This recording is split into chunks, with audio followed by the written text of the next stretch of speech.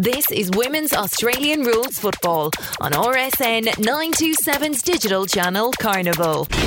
I'm Peter Holden and welcome to the 200th episode of the Women's Australian Rules Football podcast, aired in Melbourne on RSN 927's digital radio channel Carnival via rsn.net.au and the RSN Racing and Sport app. This podcast is also available via Google Podcasts, Apple Podcasts, SoundCloud, Spotify, the iHeartRadio website and app, and also at warfradio.com, or just Google search Women's Australian Rules Football podcast.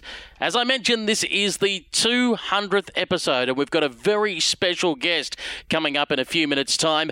Lynn Smith, the pioneer of Victorian women's football. She was the one who put the ad in the paper in 1979 that saw the ball start rolling to the eventual formation of the Victorian Women's Football League in 1981. But first, the latest women's footy news.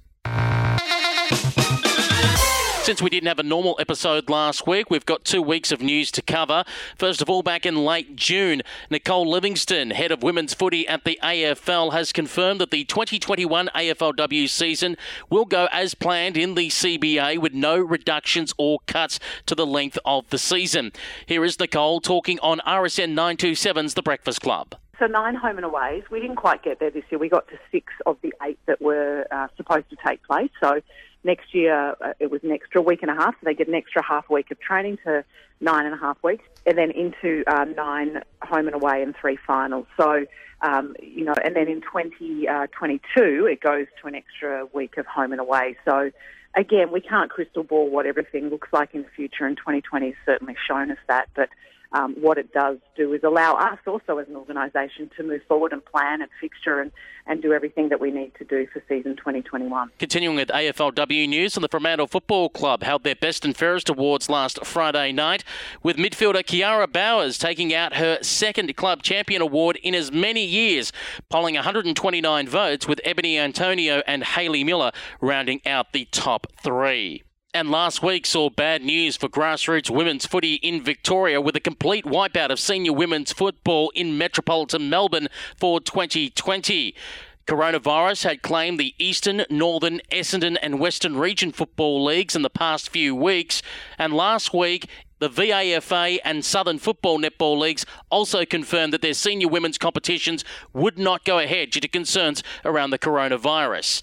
Here is VAFA CEO Brett Connell speaking on RSN 927. It was one we went into knowing, I think on the 20th of June, we were all pretty fired up, and we're going to have a meeting on the 22nd, and it looked pretty positive. And then obviously some geographical lockdowns have been enforced more recently, which affects a number of our clubs particularly, and it just was going to compromise our season away too much. There's plenty of other factors, but certainly that was the tipping point for our board. Again, these announcements were made before Tuesday, the 7th of July, when Victorian Premier Daniel Andrews announced that Metropolitan Melbourne and the Mitchell Shire would be going into Stage 3 lockdown for at least 6 weeks due to a spike in coronavirus cases. This means no community contact sport for 6 weeks, throwing into doubt the VFLW exhibition series, which was scheduled to take place in September. Before we interview our featured guest for this week, we're going to do a quick score and fixture check out of the South Australian and Queensland State League women's competitions. Now, normally, through a normal season without coronavirus, we'd have reporters dialing in from SA and Queensland giving us the latest, but due to personal circumstances for both of the reporters, they're unable to join us. We do hope that Alison Schiller will be able to join us next week to give us a lowdown what's happening in the SANFL-W competition, and we hope to be catching up with players and coaches from both those competitions throughout the coming weeks as their seasons continue to roll on. For the SANFL-W, 2 rounds have gone by since we last spoke with Georgia Bevan just 2 weeks ago in episode 199. Back in round 5, Norwood 7-10-52 defeated Central District 3-6-24. North Adelaide 12-11-83 defeated Sturt 1 straight 6. West Adelaide 4-3-27 defeated Woodville West Torrens 1-4-10. And Glen Glenelg 5-3-33, went down to South Adelaide 7-6-48. This weekend just gone was round 6 out of the 10-round competition. Norwood 4-10-34 defeated Woodville West Torrens 4-3-27. South Adelaide 5-6-36 winners over Central District 3-2-20. West Adelaide 6-7-43 defeated Sturt 1-3-9. And Glenelg 4-1-25 went down to North Adelaide 6-7-43. Round 7 action in the SANFL Women's Competition is this weekend. All games being played on Saturday. It's West Adelaide and South Adelaide at Hisense Stadium. At Kia Oval, Sturt versus Glenelg. Also at Kia Oval, Woodville West Torrens versus Central District. And at Prospect Oval, North Adelaide versus Norwood. Now, the Bond University QAFLW competition recommences this Saturday. All games July 11th, 1 p.m. at Exham Oval. Coolangatta Tweed play host to Bond University. 2:45 at Leyshon Park, Yeronga South Brisbane versus the UQ Red Lions. 4 p.m. at Graham Road, Apsley Hornets versus Cooperoo. And at 4:45 p.m. in the twilight game, Maroochydore versus Wilston Grange. And now joining us on the 200th episode of the Women's Australian Rules Football Podcast right here on RSN Carnival, keeping up with our theme of the 100th episode when we talk to the founders of women's footy leagues in South Australia, WA and New South Wales. We now come back to the home state for our 200th episode, Victoria, a woman who put an ad in a paper in 1979. Without that ad, we would not have the VWFL, and by extension, we would not have AFL women's football today. It is our great honour to have on the line Lynn Smith. Lynn, how are you? Oh, after that, I feel a bit overcome. Pete, very emotional. Do I deserve that? It's very nice of you to say so. Yeah, a little bit cracking up here. It was just so nice of you. What a lovely introduction. Well, yes, Pete, really good, actually, really good. And thank you for arranging this interview. Really, really, really appreciate it. We'll go through in a moment's time the early days of the VWFL and your involvement, plus latter day with your involvement in the AFL Women's Masters competition. But I want to jump in the time machine. I want to go way back. We're going back a good 60 years. We're going back to the... And the rest. Not much more to be added on to the 60, but we'll leave it at that. Who's counting anyway? The loose change, we'll call it. I'll go with that. Can you tell us about growing up in the 50s and 60s in suburban Melbourne, being a young girl going to school and the desire to play sport back then? Well, it was actually not suburban Melbourne, Pete, back then, because Melbourne, to me, as a country girl in Bacchus Marsh, which was country back then, Melbourne, that was just another world where, everything happened, but nothing very much happened in Bacchus Marsh when I was growing up as a young child. And in the 50s, being born in, 1953, we'll skip over that. It was a marvellous childhood. Just too much to go into. I'd be here forever. Loved the childhood. Got into sports at a very young age, simply because nothing much else went on in Bacchus Marsh. And my mother, for all her wisdom, and she must have known, I was hardly ever allowed out to, do what the young kids were doing at the time, if there was such things going on, like the brownies or kids' parties or whatever.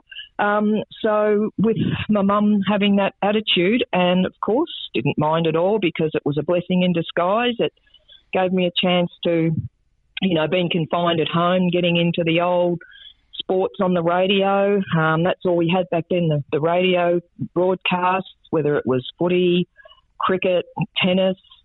And then later on, when we got the black and white TV, that was an achievement in the early 60s. That following those sports extended to watching various matches and contests and, loads of sports on TV in the old black and white, even down to the golf, would you believe? There was nothing else, Pete, nothing else going on, and I absolutely absorbed it, loved it, read everything about it, just collected magazine articles, posters or whatever that was going, especially for my team. Can I mention Carlton? Yes, you can. You can. As an Essendon supporter, I shall forgive.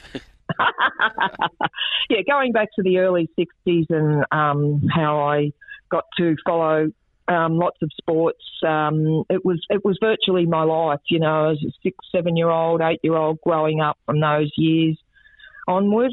My dad barracked for Carlton, my mum barracked for Carlton, and a lot of the talk with my parents was all about wanting to, you know, find out things of what does this mean, what does silly mid-on mean in cricket, and what's the googly mean in cricket, and, you know, picking these things up off the radio commentaries during the summer.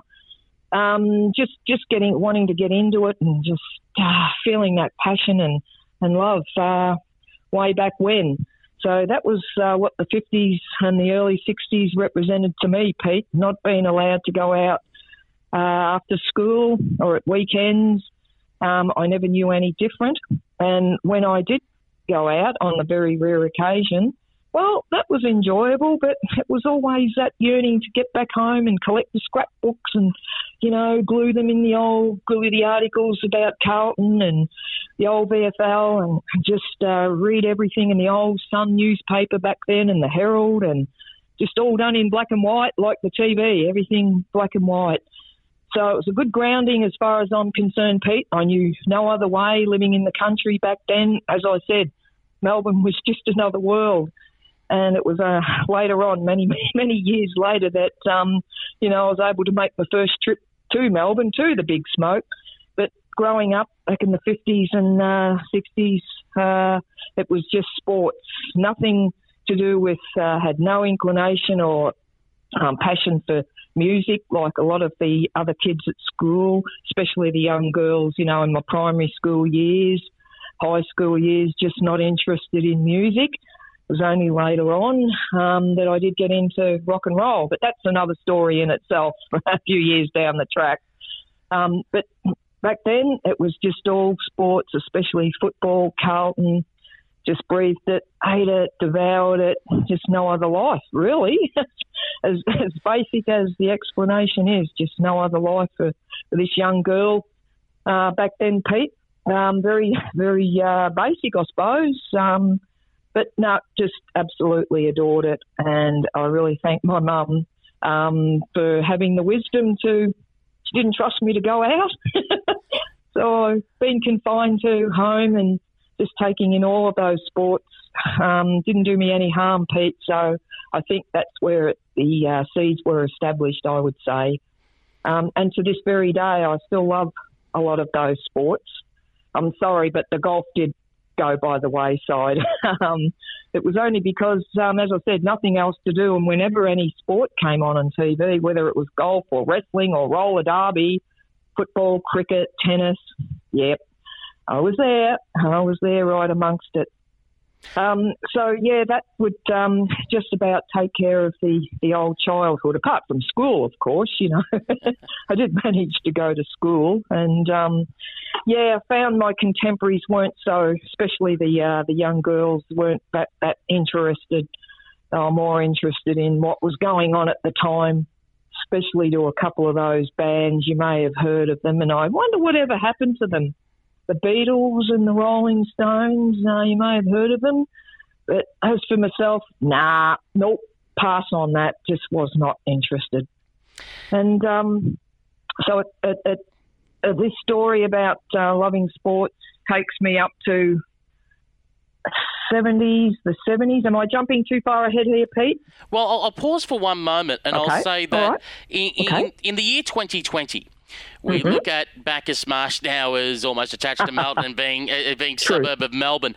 But as we go back to the 50s and 60s, a very small country town, Bacchus Marsh, you would have to take the Derm, a one-car rail motor from Spencer Street, a long 1-hour journey winding through the hills to get there to Bacchus Marsh. Because it's like a country town, country sport back in the day was typically the boys play football, the girls play True. netball. And I remember during summer, for example, when I was in primary school, late 80s, early 90s, was a case of the boys played cricket and the girls played softball.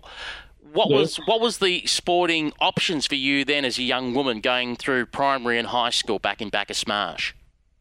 Oh, before I go into that, Pete, another little tear in my eye. You brought the memories back again about the old rail motor up through the hills, down through the marsh from the old Spencer Street. Oh, I love it. Oh, and you working for Metro Trains, I guess you would know the history. And yeah, it's another emotional reminder of some lovely experiences on those old rail motors, Pete. But no, you're right. It's going back to the 60s, at school, it was basketball, Pete, which it was called back then. It wasn't called netball back in my day when we played at school. And yes, I did play for a team for what it was worth at St Bernard's Primary School, old Catholic school there in Bacchus Marsh, called the Student Stripes. And we played every Saturday in a competitive league, but it was just the old net basketball back then, and I guess the name changed years later to netball. And you're right, it was the boys playing football and the girls playing basketball or hockey. So we had a choice at later on at high school. The girls could play hockey. Wow, gosh, gee. But no such thing as football for girls, of course. Back in the 60s, when I was going to primary school and then high school, no such thing, of course, as football.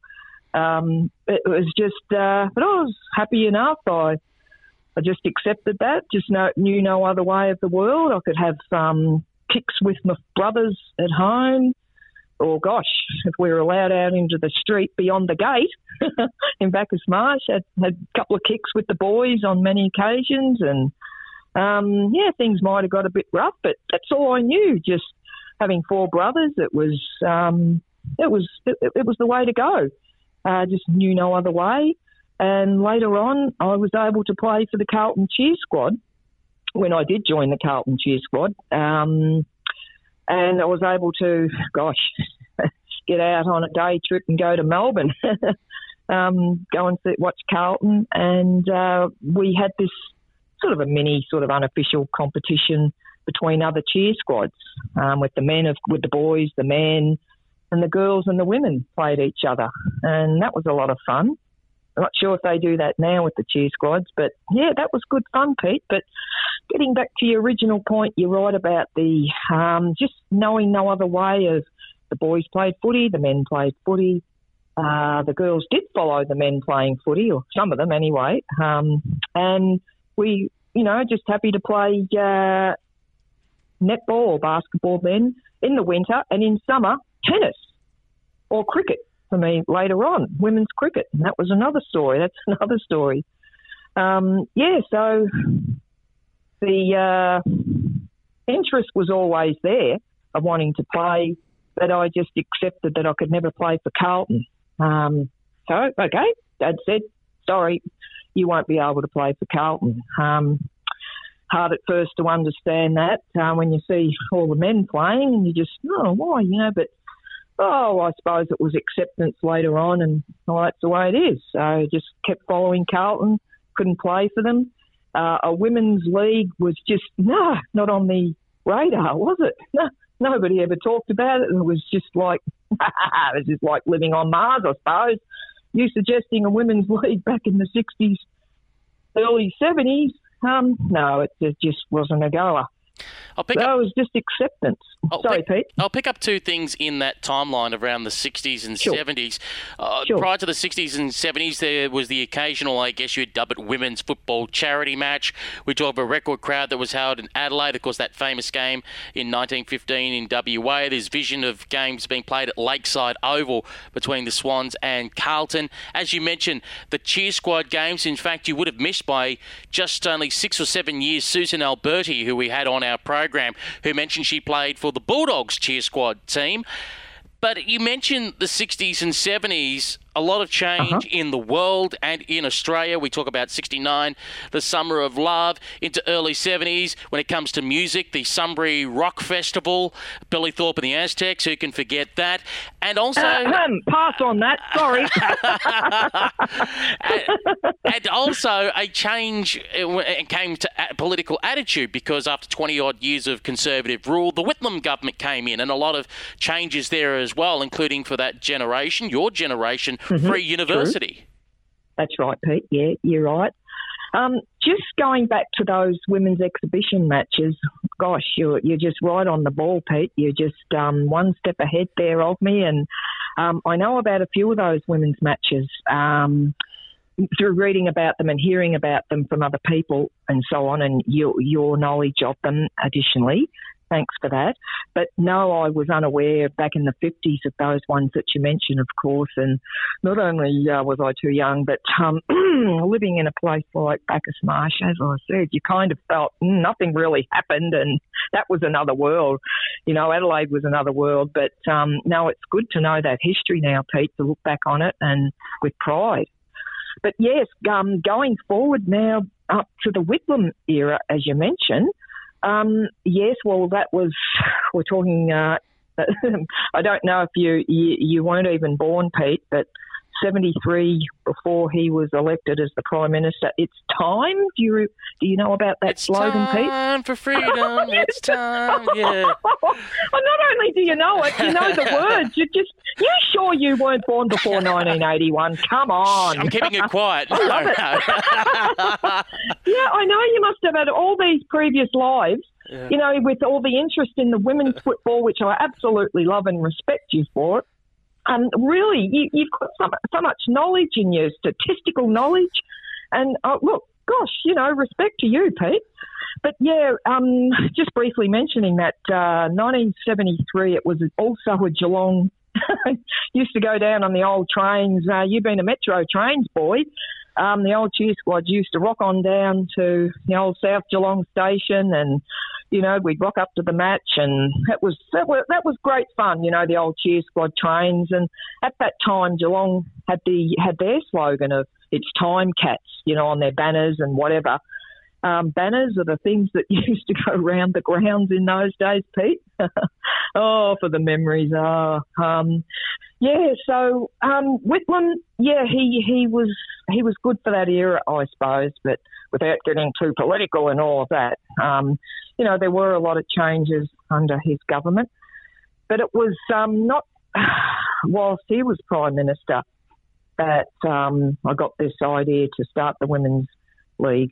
That happened, you know, a few years later in 1979.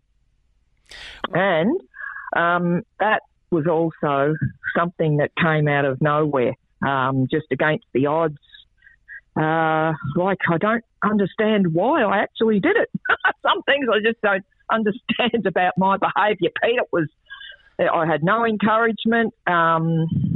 If I mentioned it to Mum and Dad, they would just say, okay, good, but try not to get above your station type attitude. You know what parents are like, and they're encouraging, but at the same time, I was very much aware of being one of 7 children, not to, you know, get too far above my station or too, I don't know, I just guess I had to keep grounded, Pete. And but sometimes, you know, if you're going for something, you just like a bit of encouragement, but it just wasn't there. And I thought, well, I'm a one out. Did a lot of stuff on my own as a child growing up, one out, one off, you know, just entertain myself with all the sports. And so cutting a lot out here, but coming up to 1979, it was an era where I was working. I was working full-time for the Victorian Government Tourist Bureau. And then that was a public service job, Pete, Victorian public service job. And I had a few public service jobs for the Victorian government around about that time. And later on, I transferred over to community welfare services, which I believe today would come under the classification of Department of Health. But back then it was, I actually wasn't following the VFL. I know, shock, horror, gasp.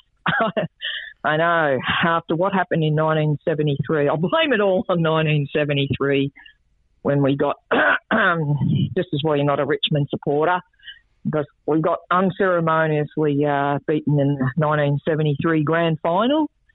And it took me a long time to get over that, Pete, really seriously, for someone who just lived and breathed. And I was 20 at the time, and my life was just so much, Carlton cheer squad, Carlton football, VFL, blah, blah, blah, cricket in the summer, football in the winter. But that really knocked me about so badly emotionally, that experience of seeing Big Nick and South be knocked out. Getting very emotional about it because I can just see myself there, Pete, at the game at the MCG. It was significant for me. Actually, after the game, I also had a 21st birthday party for one of the cheer squad, the older cheer squad members, to go to in sunshine that night. And I tell you what, Pete, did I want to be there? No, I didn't. I was bawling the eyes out, still focusing on the game and just antisocial to a T. I just couldn't help it. I just didn't really want to be there, didn't want to be anywhere. It just really knocked me about that grand final loss, Pete. I just took it so personally. The year before we had, and you know your history. I know that you know your statistics. You're impressing me so much with what you know, down to a fine detail, every detail. You know the 1972 granny. Carlton beat Richmond convincingly. And not only that, it was the highest grand final score, which I believe still is up till now, to the current day. Carlton scored 28 goals-ish or whatever. But anyway, I digress. Come 1973, did not expect what had happened, but it was the tactics of Hafey, if I can say that. And I know you're not a Richmond supporter, so I'm over it. It's all right. I had the therapy. I took the tablets. It's all right. I can talk about it now, but no, I'm just joking about that. It was a hard time for me, Pete, back then, because life was just footy and cricket. And to be beaten like that under those circumstances, it wasn't only just feeling flat. It was deflated. It was emotionally draining. And, of course, life had to go on. So I went off in my life started to change. I was travelling more. I was into the workforce. I went to teachers' college, dropped out. It didn't last a year. So things were happening outside of football and I'd lost interest. I came down from teachers' college in Ballarat one Saturday in 1974 at the invitation of my brother. He was a member of the VFL and the match was at Waverley. They said, come on down, watch Carlton, Richmond, blah, blah. And 1974, football wasn't on the agenda. I just don't know. I just couldn't get into it anymore, Pete. Just lost that passion. And while I was there in the members' stand, it just didn't seem right with my brother. Nothing personal against my brother, but I just had no love or nothing. Nothing for Carlton, nothing for Richmond, nothing for the VFL. It was just, I don't know, Pete, I can't explain how from one extreme, so wound up, so passionate, just so into it. And then after that 73 granny, boy, that really took the wind out of my sails. So as I said, life goes on and you have to just manage and carry on. And football went by the wayside. I couldn't tell you who was playing or who was winning or blah, blah. I won the Brownlow. And anyway, it was just such a change from that lifestyle I knew up until the grand final of 1973. But it's funny, Pete, I'd never lost the interest. It was still there, not quite buried, not quite ready to, die that natural death. It was never going to do that. It was still in there somewhere, itching to come out years later. And when you've got that from your early childhood, your roots, it's your roots. You establish your roots and that's it. Once you've established your roots, you might branch out, but the roots are always there, whether it's in life or whatever. You still have that interest, passion, love. That can never be truly erased. And it was within me, as I found out later on in the late 70s. Still didn't follow anyone particular. Carlton, nope. But it was just something about wanting to play footy that was reignited. I don't know. Maybe it was a weird thing, but I guess I'm guilty of doing these weird things one-off from time to time. So it just happened that way. And like I was saying to you before, Pete, I really had no encouragement from my parents. I was, trying to be respectful to them and just keeping a lid on things. And basic attitude was, probably won't ever come off, but have a go, daughter. All right, Lynette, have a go at it. Good luck. But not much encouragement, but that's fine.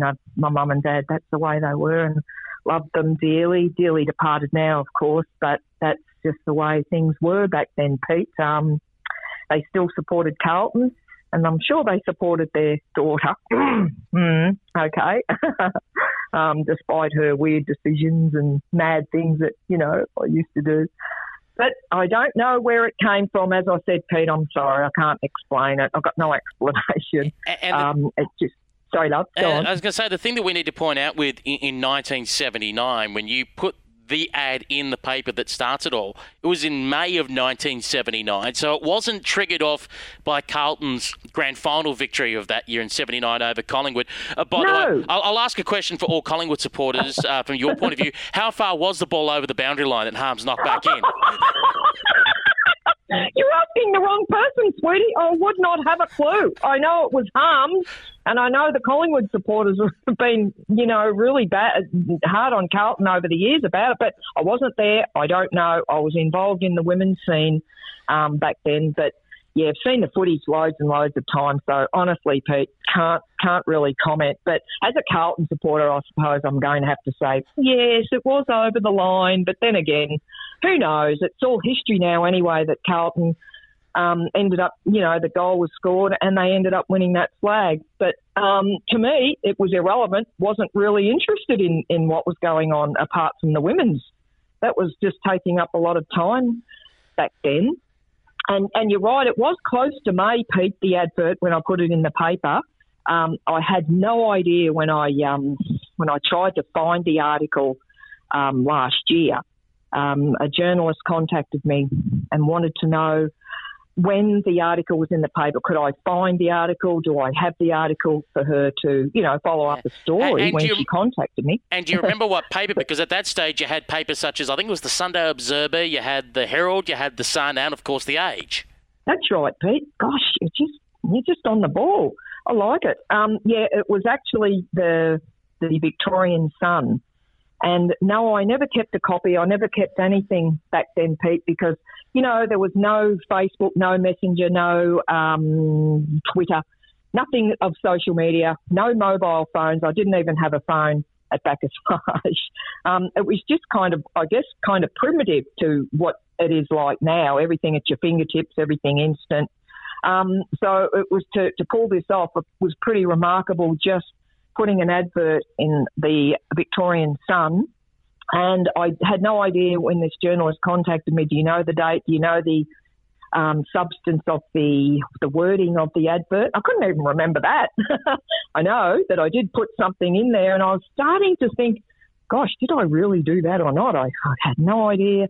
No evidence of it. So I had to go to the State Library and pour through all these old from 1979 because I couldn't remember what month. Was it May? Was it April? Was it March? So I had to go through tediously in the old microfiche up at the State Library up in the city here.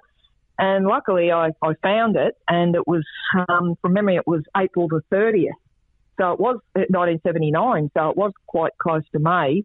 But, no, didn't keep anything from those days, Pete. You were just so focused on enjoying getting all the women together. It was a new thing. It was joyous. It was exuberant. It was, I didn't know. It was a learning thing, crawling before you could walk. It was a lot of happiness, exuberance, but some pain as well. You can't have these happy times without the painful times. And just trying to take it all in, and it was a new, different thing. So of course there's going to be teething problems, but we managed, we got through it. And looking back on it, I'm glad I did it. I don't know if I hadn't have done it myself, if I hadn't have kicked the thing off myself. And after having that weird idea one day, I just thought, oh, yeah, might as well do this. Nobody else is doing it. I'll give it a go. Why not? Came out of nowhere, just had no inspiration, nobody talking about it, just come from within myself and thought, oh, yeah, give it a go. As I said, no social media to help me out, and nobody else was just if I put the feelers about. Well, obviously nobody was interested because I had to end up doing it all myself. But that was okay. If it was going to flop, it was going to flop. I'd put my hand up and say, all right, fair enough, okay. Wouldn't be the first time in life, There's failures, there's successes, but unfortunately it went the other way, and the rest, as they say, it's history now. But it could have painfully been a slow death to it. It might not have kicked on. But after that advert, as you mentioned, in the Melbourne Sun, using my auntie's phone, I know, seems farcical now, doesn't it? You look back, and I didn't even have a landline on at my parents' place in Bacchus Marsh. That came later when I offered, after years and years of Dad's resistance. It was Dad. He just never ever wanted a landline. It just wasn't in the way, just back then people didn't, it wasn't a necessity. So I got the paid for them to have the phone on, and after that they never looked back. Mum loved having the phone on, but back then, no, I had to use my auntie's phone in Strathmore, and to my auntie's credit, she was so lovely about it and supportive and helpful, and not only that, she used to tape, there's a few radio things going on at the time too, Pete, radio interviews, and the old cassette came in very handy then, and my auntie, she learned how to do it. While I was at work, obviously I couldn't do it, and my mum didn't know too much, and Dad, well, that was another story. But my auntie, she was so helpful and so supportive, and was able to, tape a few of the old radio interviews on cassette. And, so it was primitive, I guess, back then when you look at it now. But it was the way of the world. It was the way things were. If you didn't have a phone, well, you can manage other ways, and that's what I did. I put the advert in. I fortunately had a decent response, a really good response. Almost 100 women replied, and from there we took it one step further. I took it one step further. I should ask, with almost 100 women replying, what were your initial expectations on who would reply to the ad? Because you're thinking around that time in the paper, you're selling a fridge, you're selling a lawnmower, whatever. You might have half a dozen phone calls if you're lucky. How many were you expecting might actually, A, find the ad, and then B, pick up the phone? Well, I'm a person, I think, from experience of following Carlton when they had very dark days. When I started following them, they weren't the greatest team like they became later on. So it was expecting the worst from my football team, and that happening. That actually happened quite a lot.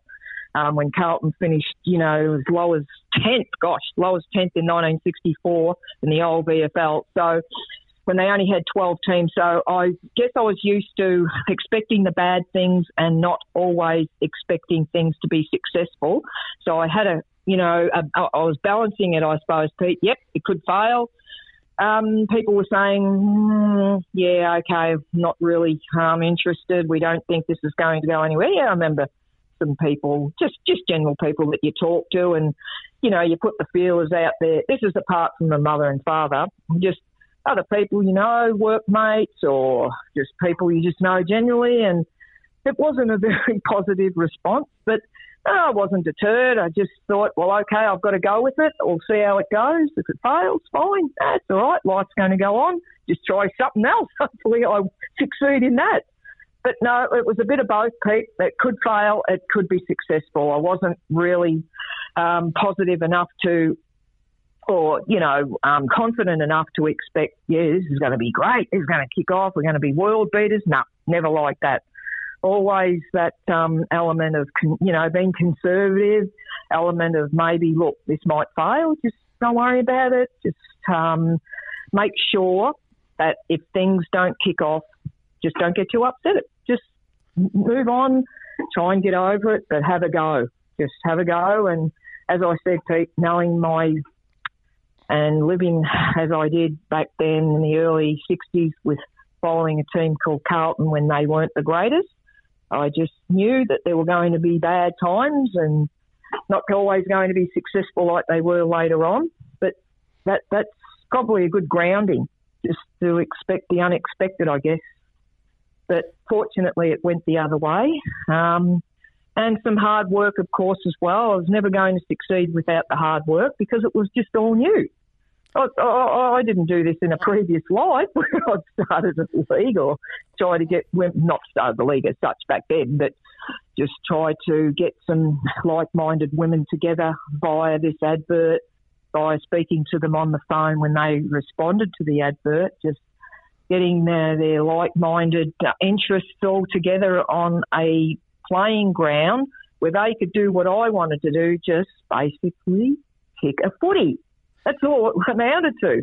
And whatever happened after that, well, I don't know. You know, it was just baby steps, get on the footy field, get some women together, have a yak, talk about it, and then things just began to evolve, of course, as they do. We'll have more of our chat with Lynn Smith, pioneer of Victorian women's football, coming up right after this. Been playing for a while, sweet kicks, 'cause footy makes you smile, Sweet Kicks football.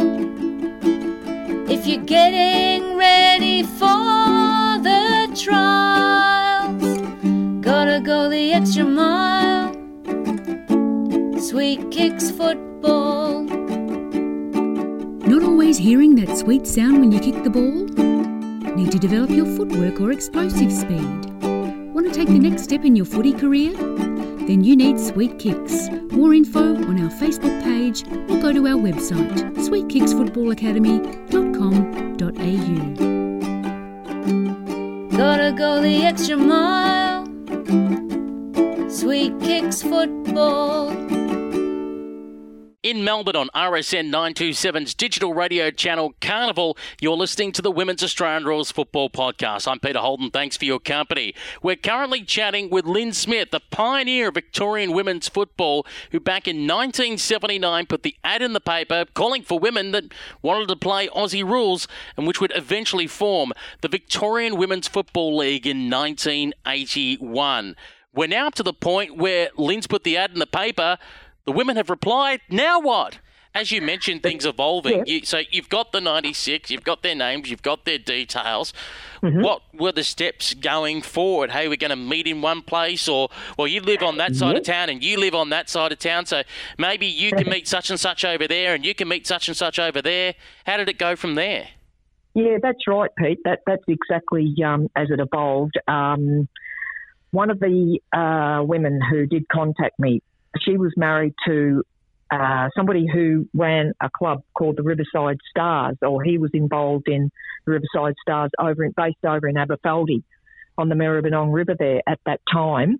And to cut a long story short, because obviously not keeping any journals or any notes or, back then no social media and Facebook accounts to go back over, just trying to remember the sequence of events.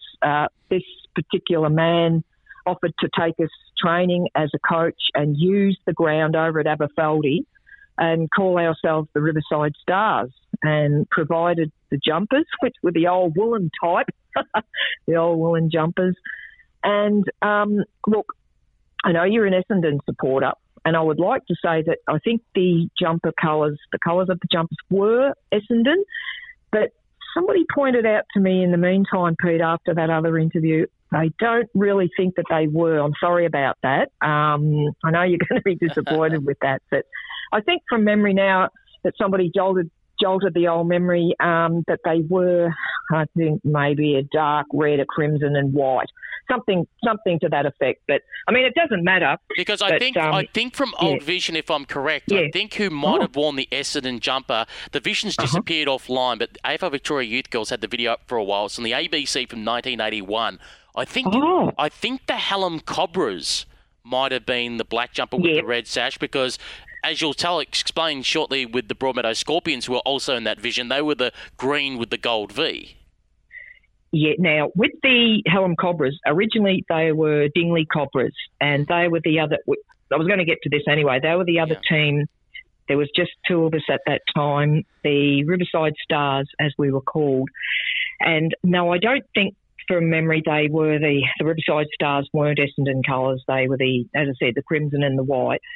But we became the Scorpions later on. But at the time, this guy who was attached and involved with the Riverside Stars men's team, he offered to coach us. We were wearing those jumpers. It wasn't so much of a competition back then, but one team, well, the woman associated with the Dingley Cobras contacted me, and from memory her name was Sue. I'm sorry, I can't tell you her surname, and I've been trying to think of it, to contact her, but I just don't know, Pete.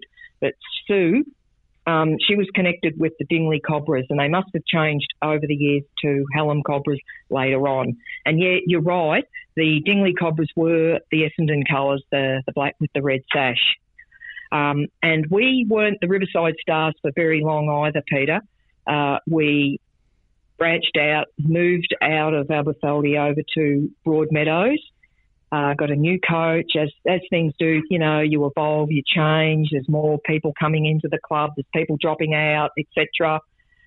Things change, of course, and we became the Broadmeadows Scorpions and adopted the blue and the gold colours, the blue with the V, the gold V, later on. And at the time of the BWFL, it was the Broadmeadows Scorpions with those colours.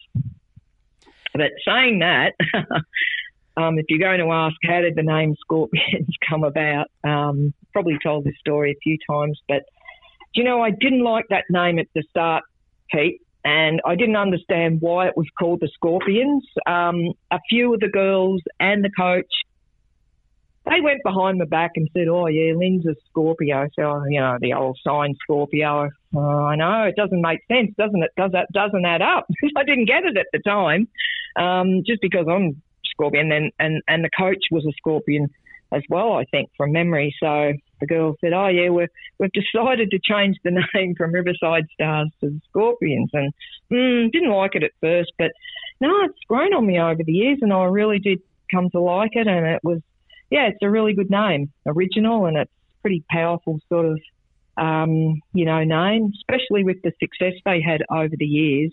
Even though there might have been changes from Broadmeadows to East Brunswick or whatever, it just represents that the success and the colours of the jumper and the memories and the experiences. And, yeah, I did come to like it over the years, Pete, but I'm not sure if you knew about the Riverside Stars connection in the beginning, did you? Or the only thing I think of when I think Maroon and a Star, I was almost thinking, because there was another Stars in the Essendon area, there was a men's side that was Duda Stars, which are now known as Essendon Stars, which were a suburb over from Aberfeldy, which we'll talk about the Aberfeldy Scorpions in a moment's time. Of course, the Scorpions would come from Broadmeadows, then Aberfeldy, East Brunswick, Parkville, then end at Northcote Park. So they were around a bit. I'm interested to know what ground the Scorpions played out of in Broadmeadows. Now, for those locals, because there was Jacana Reserve, which was down the bottom of the Johnston Street Hill. There was Sherbrooke Reserve near the old Broadmeadows swimming pool. There was there was a field, I think there was, behind the old Town Square shopping centre near Broadmeadows, and of course there was a ground up in Dulles, which was St Francis' ground. So where was the oval that the Scorpions played out of? Oh, grown, Pete. I wish you didn't ask me that, because I wish I had known myself. Now, I mean, you're not going to forgive me for this, and I don't blame you, because I feel a bit of an idiot. We trained there. I'd be driving out there from Bacchus Marsh, or when I moved to Melbourne in Elwood. I was living in Elwood for a while. And I drove out there twice a week, and I should know where the damn thing was, Pete. But honestly, I'm just trying remember, I know it was Broady or Jacana.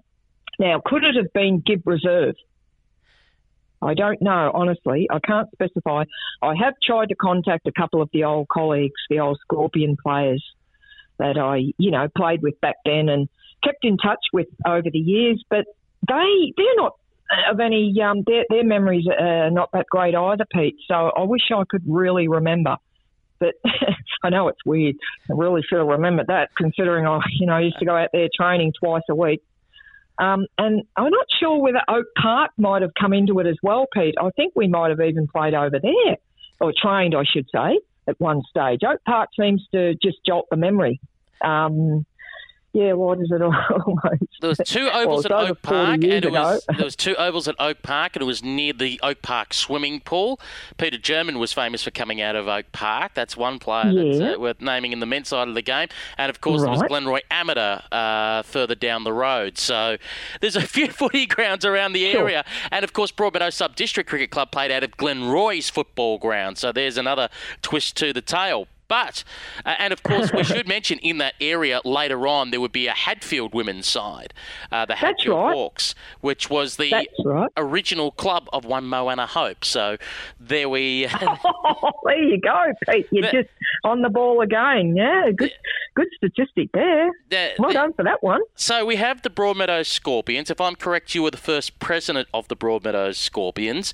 As we said, that's right. The other club, which was the Dingley Coppers, but actually were the Hallam Coppers at the time. Their first ever president was Jan Wilson, who would later be... Wilson, yes. I know that name from later on. Yep, yeah, she'd later be publicity officer for the VWFL. Yeah, that's right. Some other names, important names for the Broadmeadows Scorpions there would be, if I'm correct, Gemma Griffiths, who would be the first ever president of the Victorian Women's Football League. And that's right. An American joined her, Leslie Fraser.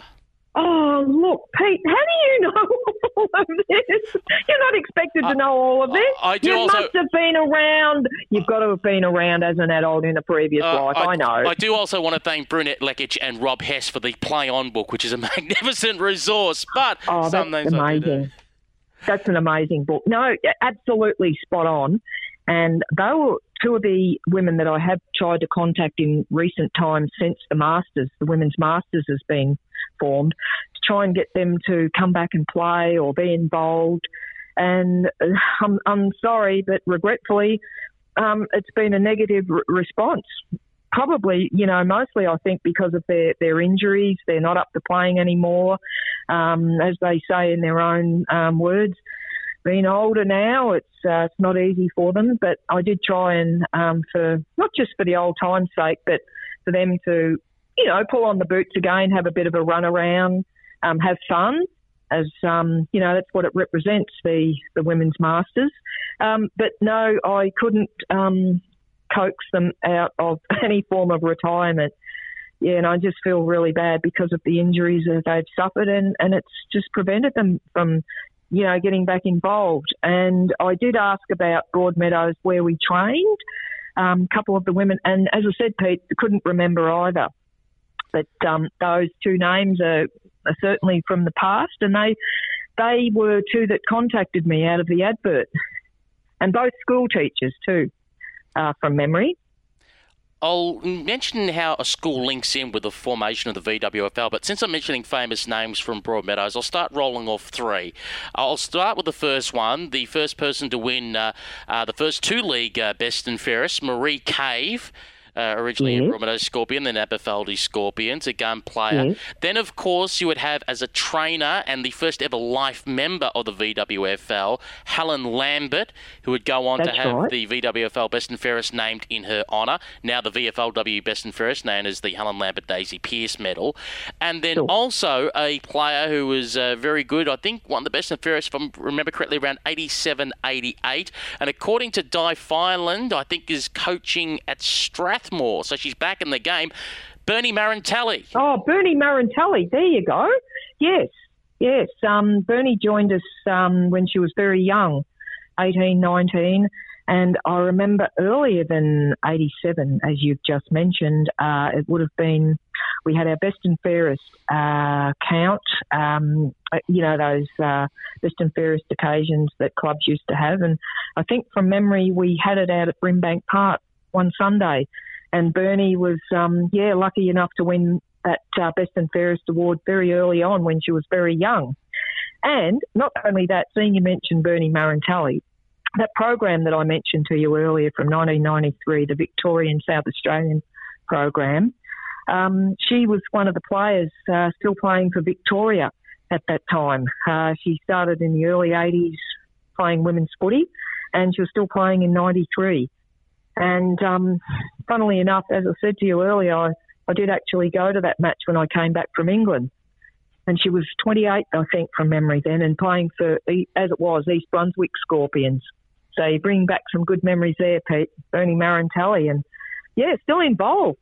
And I tried to contact it to get involved, like the other women from the Scorpions, involved with the Women's Masters, but no response. So maybe she's just, quite content and happy to be involved with Strathmore.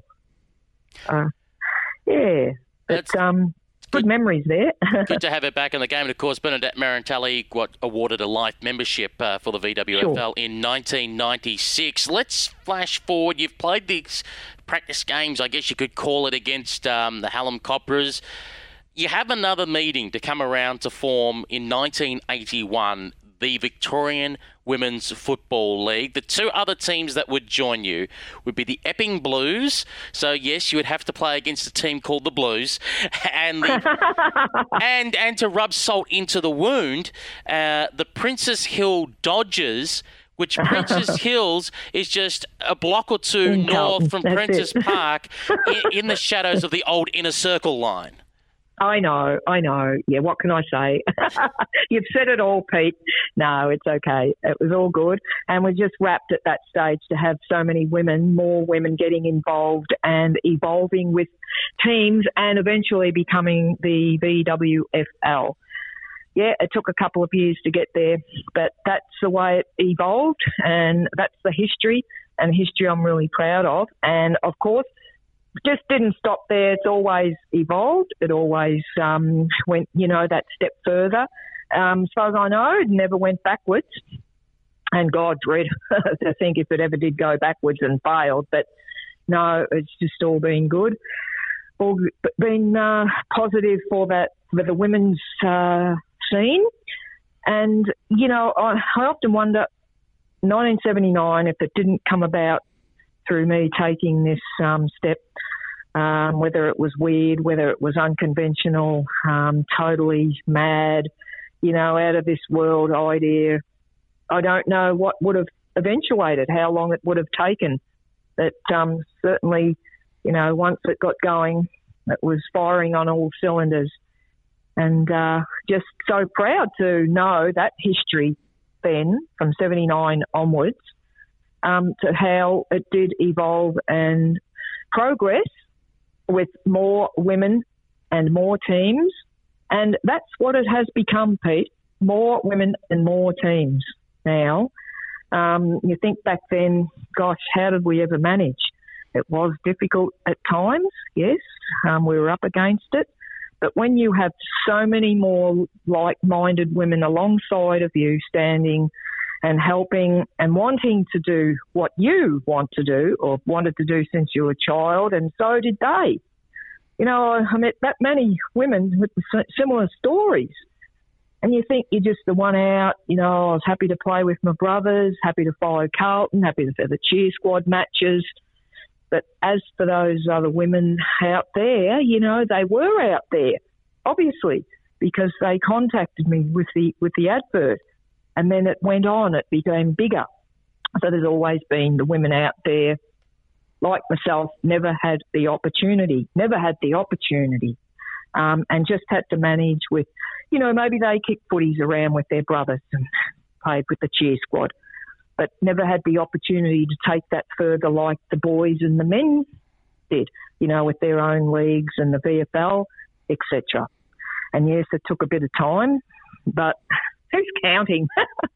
It was all worthwhile in the end, I guess. So just for my own personal involvement, Pete, I look back on it now. When I started it, I played and was there with the formation of the VWFL, but I travelled later on in the 80s, and my involvement was reduced, of course, being out of the country, living overseas. But I did keep in touch with people that you mentioned before, Gemma and Leslie, and was able to keep in touch and, follow the progress. And at times I was sent these articles out of the very newspaper, that very newspaper I mentioned earlier, The Sun. There was more publicity being given to when there were grand finals played. And I remember one in particular that I was sent.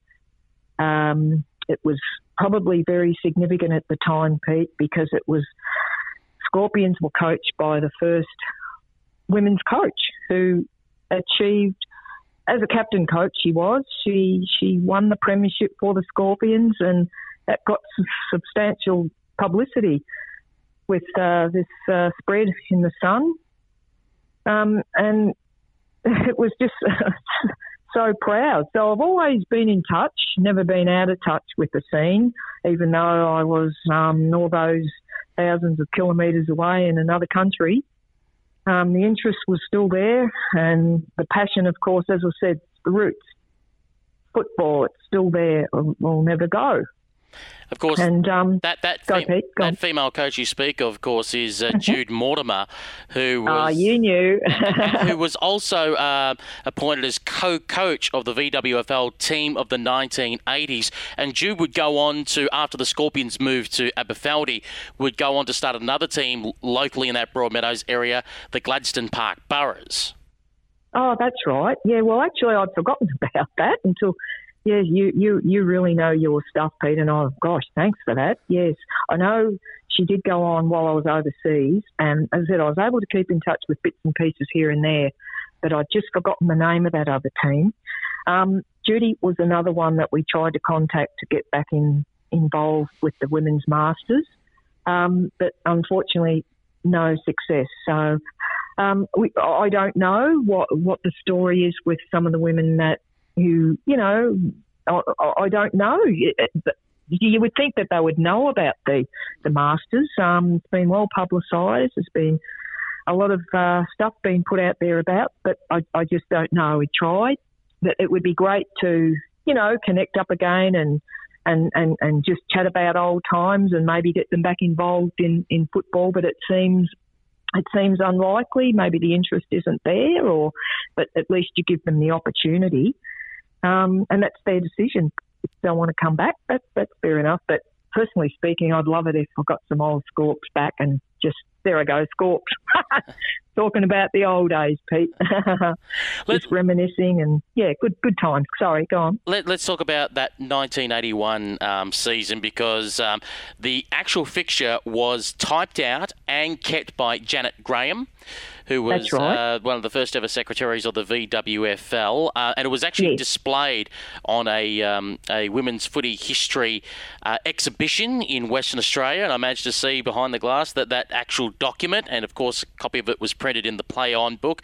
A 6-round season, games played on a Sunday bloody Sunday, to quote the VFA, and it states in there, possible Lightning Premiership as well on July 5th, with the grand final to be held on August 23. The first ever games were played on Sunday, May 31, 1981.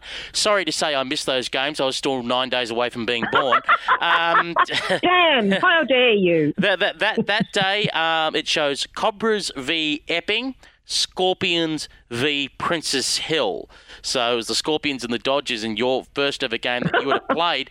Do you have any recollections at all? I mean, we now talk about the AFLW's first ever game in 2017 and everyone, where were you when it was a lockout, etc. For me, I was locked outside. But for you, do you have any recollections of that first game or first season? Or was it because everything had been happening from 1979, it was all just a blur? Oh, Pete. Oh, no, we had lockouts. We had thousands there. Yeah, dream on, Lynn. Not likely. No, you're right with the latter, Pete. I'm sorry to say.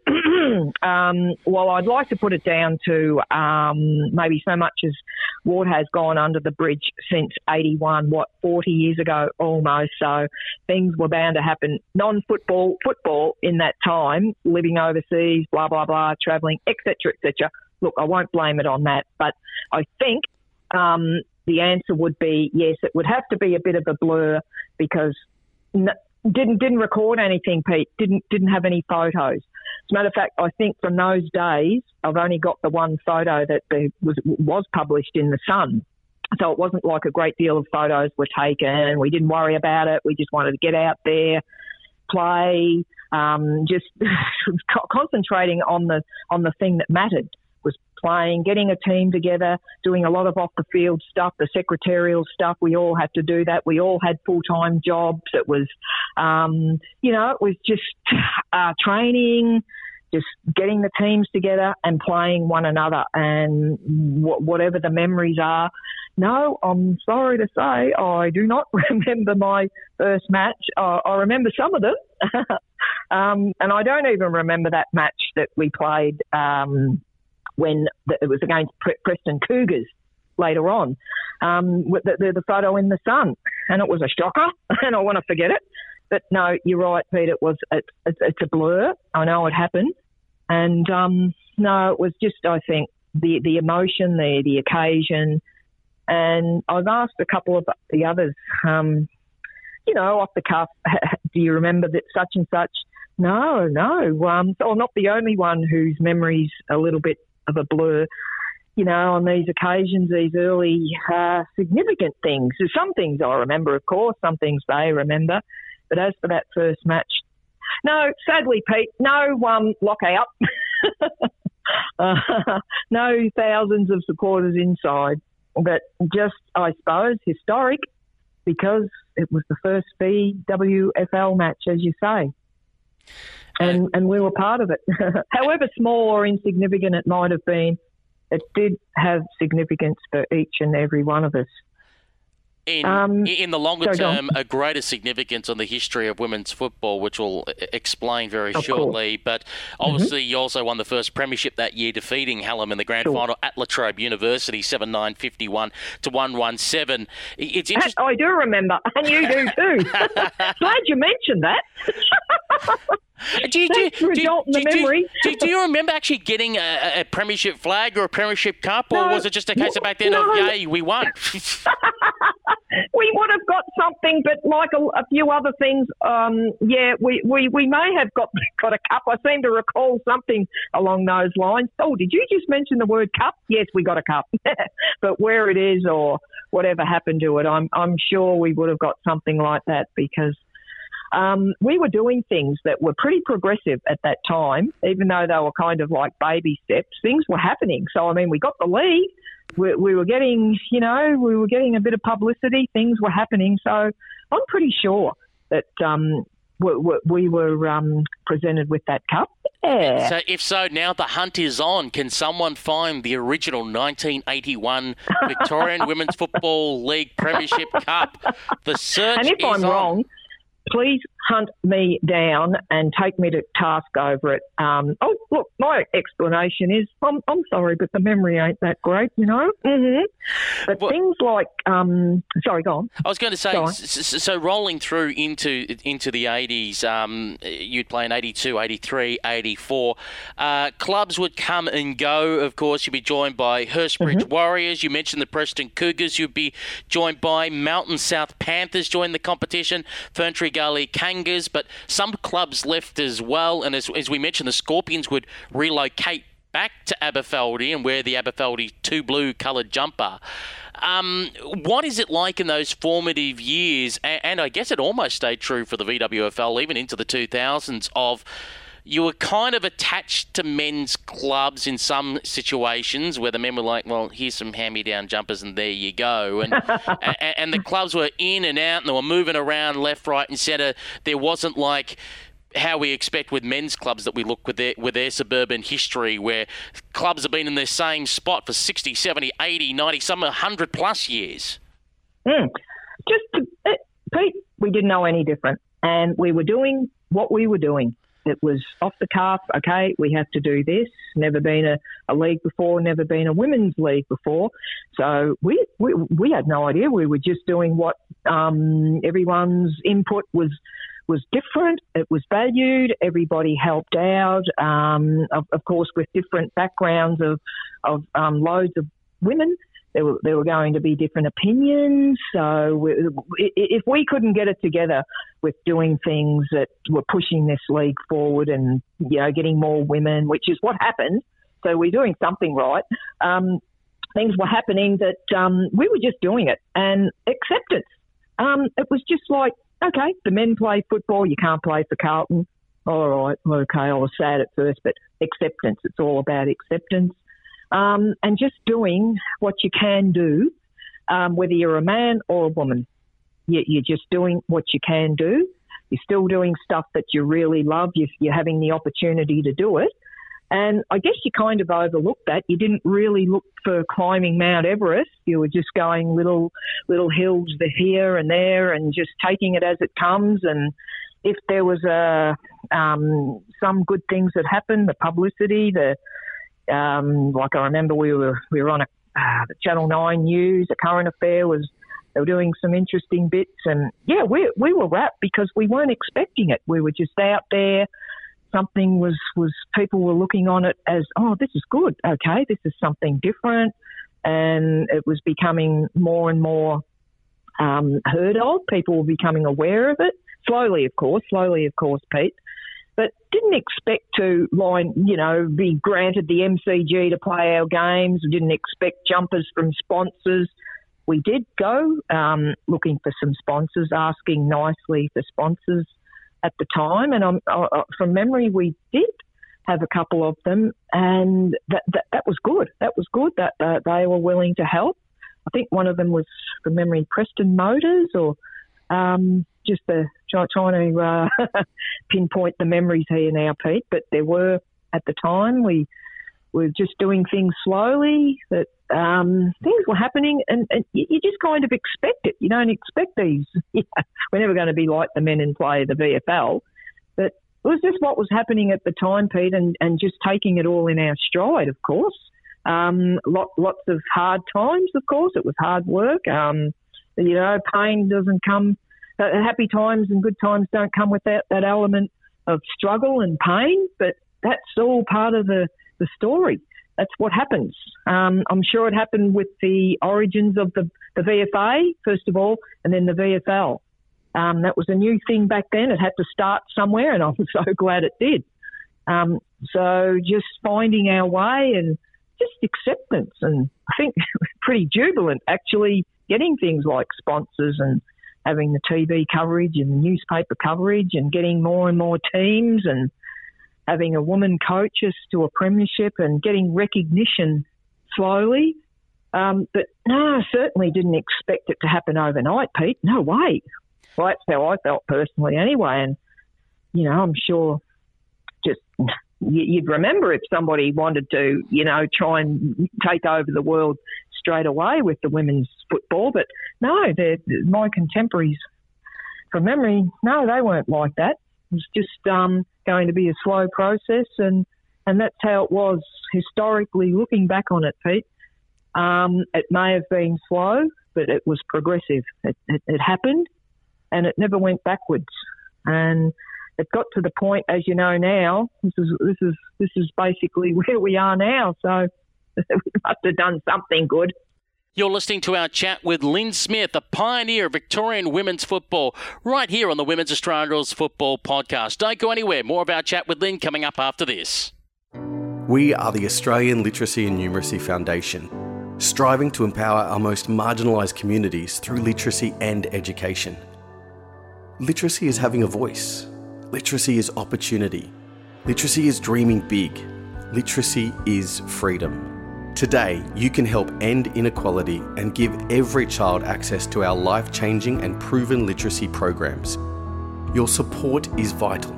Donate now at alnf.org. You're listening to the Women's Australian Rules Football Podcast on RSN 927's digital radio channel Carnival. I'm Peter Holden. Thanks for your company. We're chatting with Lynn Smith, the pioneer of Victorian women's football, and talking about the early years of the Victorian Women's Football League, which was formed in 1981. Now, Lynn, before we talk about you hanging up the boots for the first time back in 1984, we haven't asked you the critical question. What were you like as a footballer? Lousy. Pass on that question. Next question. The Bacchus Marsh Bruiser, to be honest, frankly. Well, that was the reputation. Rugged, short and stout. And, you know, possibly not the most skillful, but I learnt to, when I had times on my own, spent just solo times without the brothers in the backyard. A lot of times were spent just kicking to myself or kicking up against. We had a great big large yard, front and backyard, Pete, in Bacchus Marsh with the family home. So I was able to do that and handball, bounce and all of that. So if I couldn't master that by 1979, something would have been wrong. Something would have gone wrong. Spending all that time on my own just with a footy, and same with the old tennis racket, hitting the ball against the old wooden, the boards of the house, the weather boards, and the cricket ball, throwing the old ball up and hitting it when it came back to me against the brick wall. So that, if nothing came of that experience and that practice, nothing ever would. But no, pretty average, short. Not that tall, so sort of had to make up for it in a, I don't know, they called me the Bacchus Marsh Bruiser, so yeah, use your imagination. Rugged, I suppose, just used to run through and just tackle, and pretty mean, but we've been fair. I knew the rules, so just try and have to manage by, I don't know, doing my best, but nothing spectacular, of course. Yeah, I'll be honest. It's all good. That's the way it is. You've got to accept your limitations. I might have had some handy attributes, but we'll pass over those. No, enough to get by and enjoy it, Pete. Yeah, could kick handball. And then when the injuries came over the years, it kind of reduced the capacity to, the old foot, had a bit of an injury with the old foot, and that got bung for a little while, and it affects the old kicking, especially, trying to play in the Masters. But back then, I don't know, just gung-ho, just pretty much straightforward. I was actually what they call, and I was just reminded of this recently with an interview that I did on an old radio station called 3DB, Pete. Not sure if you're familiar with this Melbourne station back in the day. 103 dB, which would end up becoming 3TT and later Double TFM, now known as KISS 101.1. There you go. You're too much. You're too knowledgeable, Pete. Good on you. Yep, that's exactly it. To cut the long story short, there was an interview done with a commentator, broadcaster at 3DB years ago, and he introduced me as centre woman. I'd forgotten, which is now, that would be the equivalent of midfield, of course. But, yeah, well, that's when I first started out against the Dingley Cobras when we played that first premiership. Mind you, there were only two teams. I remember being the centre woman, I suppose you would call it, that season, and probably a lot fitter. And, I think when you're a lot fitter and you're gung-ho and you're enthusiastic and you've played a few games with the cheer squad and with your brothers, you don't want to show off, but just try and compete and maybe do a couple of things right. But certainly, not much. Not much in the way of a footballer as such, but just went out there for the fun of it, Pete, and just glad of the opportunity of kicking that ball around, handballing, and playing games and playing competitive games later on. So, yeah, it's all relative though anyway, isn't it? You have good days, you have bad days, and good times, bad times, fun times. So, But the interest was always there. It doesn't matter about the ability. It was the interest and that love was deeply rooted. That brought me into the Masters, but I'm possibly jumping too many steps here, Pete. So just calm me down if I'm getting too far ahead of you. Just cut me off. I want to ask you about 1984 because at the end of the 1984 season, you've won 3 out of 4 possible premierships with the Scorpions. The Cobras spoiled the party in 83. Marie Cavish has won her second league best and fairest. Things are going great, and then we don't see you pull on the boots again in the history of the Victorian Women's Football League. What happened after 1984? Oh no, they all celebrated. And it almost sounds like something that George Orwell would have written, being 1984.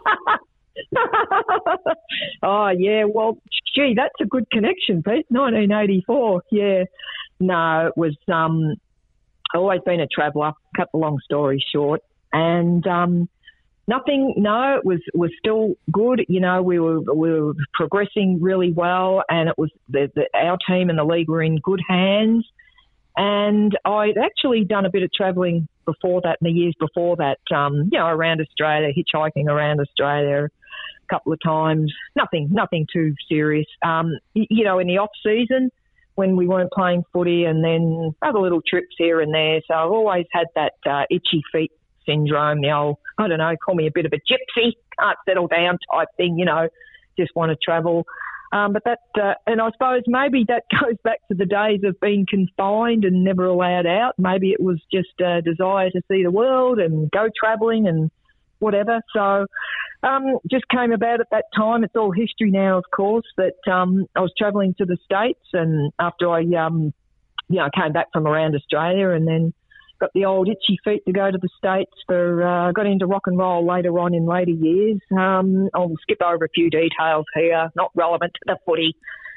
Went to a few rock and roll conventions overseas and hitchhiked around America, and great experiences. Came back, tried to get into the work scene here back in Melbourne, tried to settle down, but no, just didn't quite work out. So I went back to the States, did some more travelling, blah, blah, and rock and roll shows and hitching and whatever. And came back to Australia, and I was living in Melbourne, had a flat in Elwood, or an apartment, I should say, as they call it now, and working, doing a variety of jobs.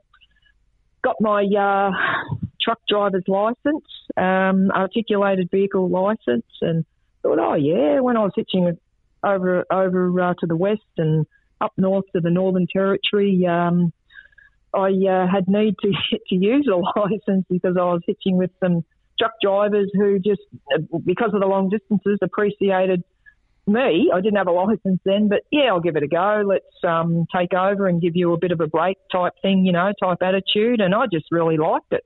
Like driving the road trains, and one thing led to another, and no accidents happened, no mishaps. And I thought, oh, yeah, mind you, there isn't a lot of traffic out in those sort of outback places of Aussie, but really enjoyed it. So cut a long story short, I came back to Melbourne after more travelling, and I might just go in for a bit of truck driving.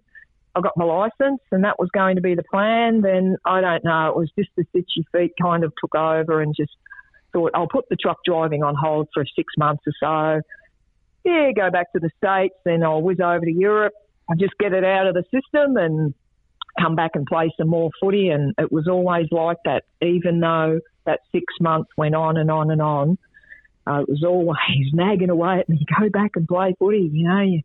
It's got that interest there. The women's league's going well. I'm keeping in touch with my friends from the Scorpions, and everything was going well. And just dying to get back into it, and I don't know, travelling so far away, and I hitchhiked around Europe, and just enjoying that so much. And when I came back from Europe back to London, I was short of a quid, so to speak, needed a bit more money to do a bit more travelling, and I thought that's going to be it. I'll work part-time, temporarily or whatever, and then just get some more money, go back to Melbourne and play footy again. I just really wanted to, Pete. I was just so desperate, hearing these stories of how well things were going, and I needed to be part of it. You know how it is when you're so far away, you want to be there, but you're in another country and you're enjoying that country.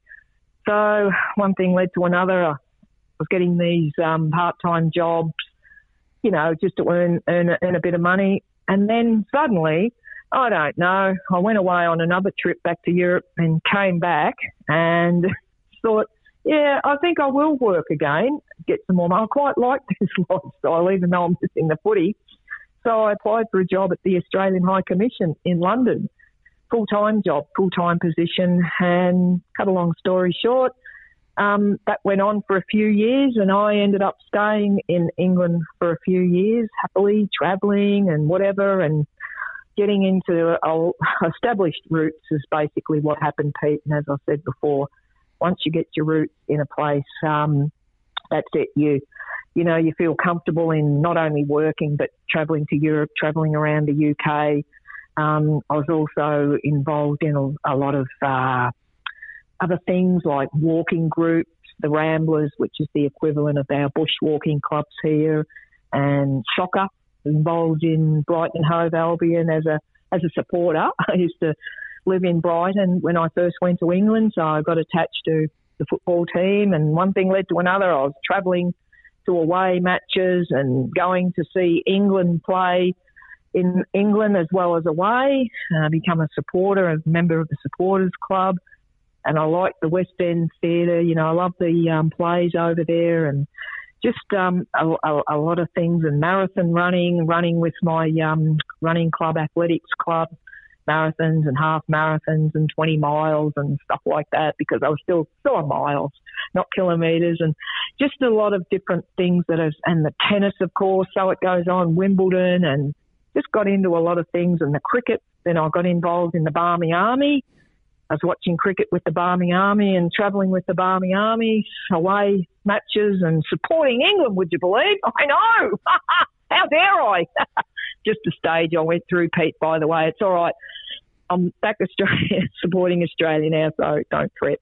Yeah, it was just one of those stages I was going through. I was enjoying it so much and managing to work in between after I left the Australian High Commission. And look, Pete, suddenly all these years are going by, and it was just obviously with friends that I'd met over there, and just a lot of things, Pete, that I just, whenever I'd go away to Europe on different walking trips or whatever, and that was another thing, cycling groups, and there's just too much. I can't remember it all. And so there was a lot to keep me there, Pete. I should mention, like we talk now with AFL, they talk about their Telstra Tracker, which is a heat map, essentially, where the player goes. Yeah.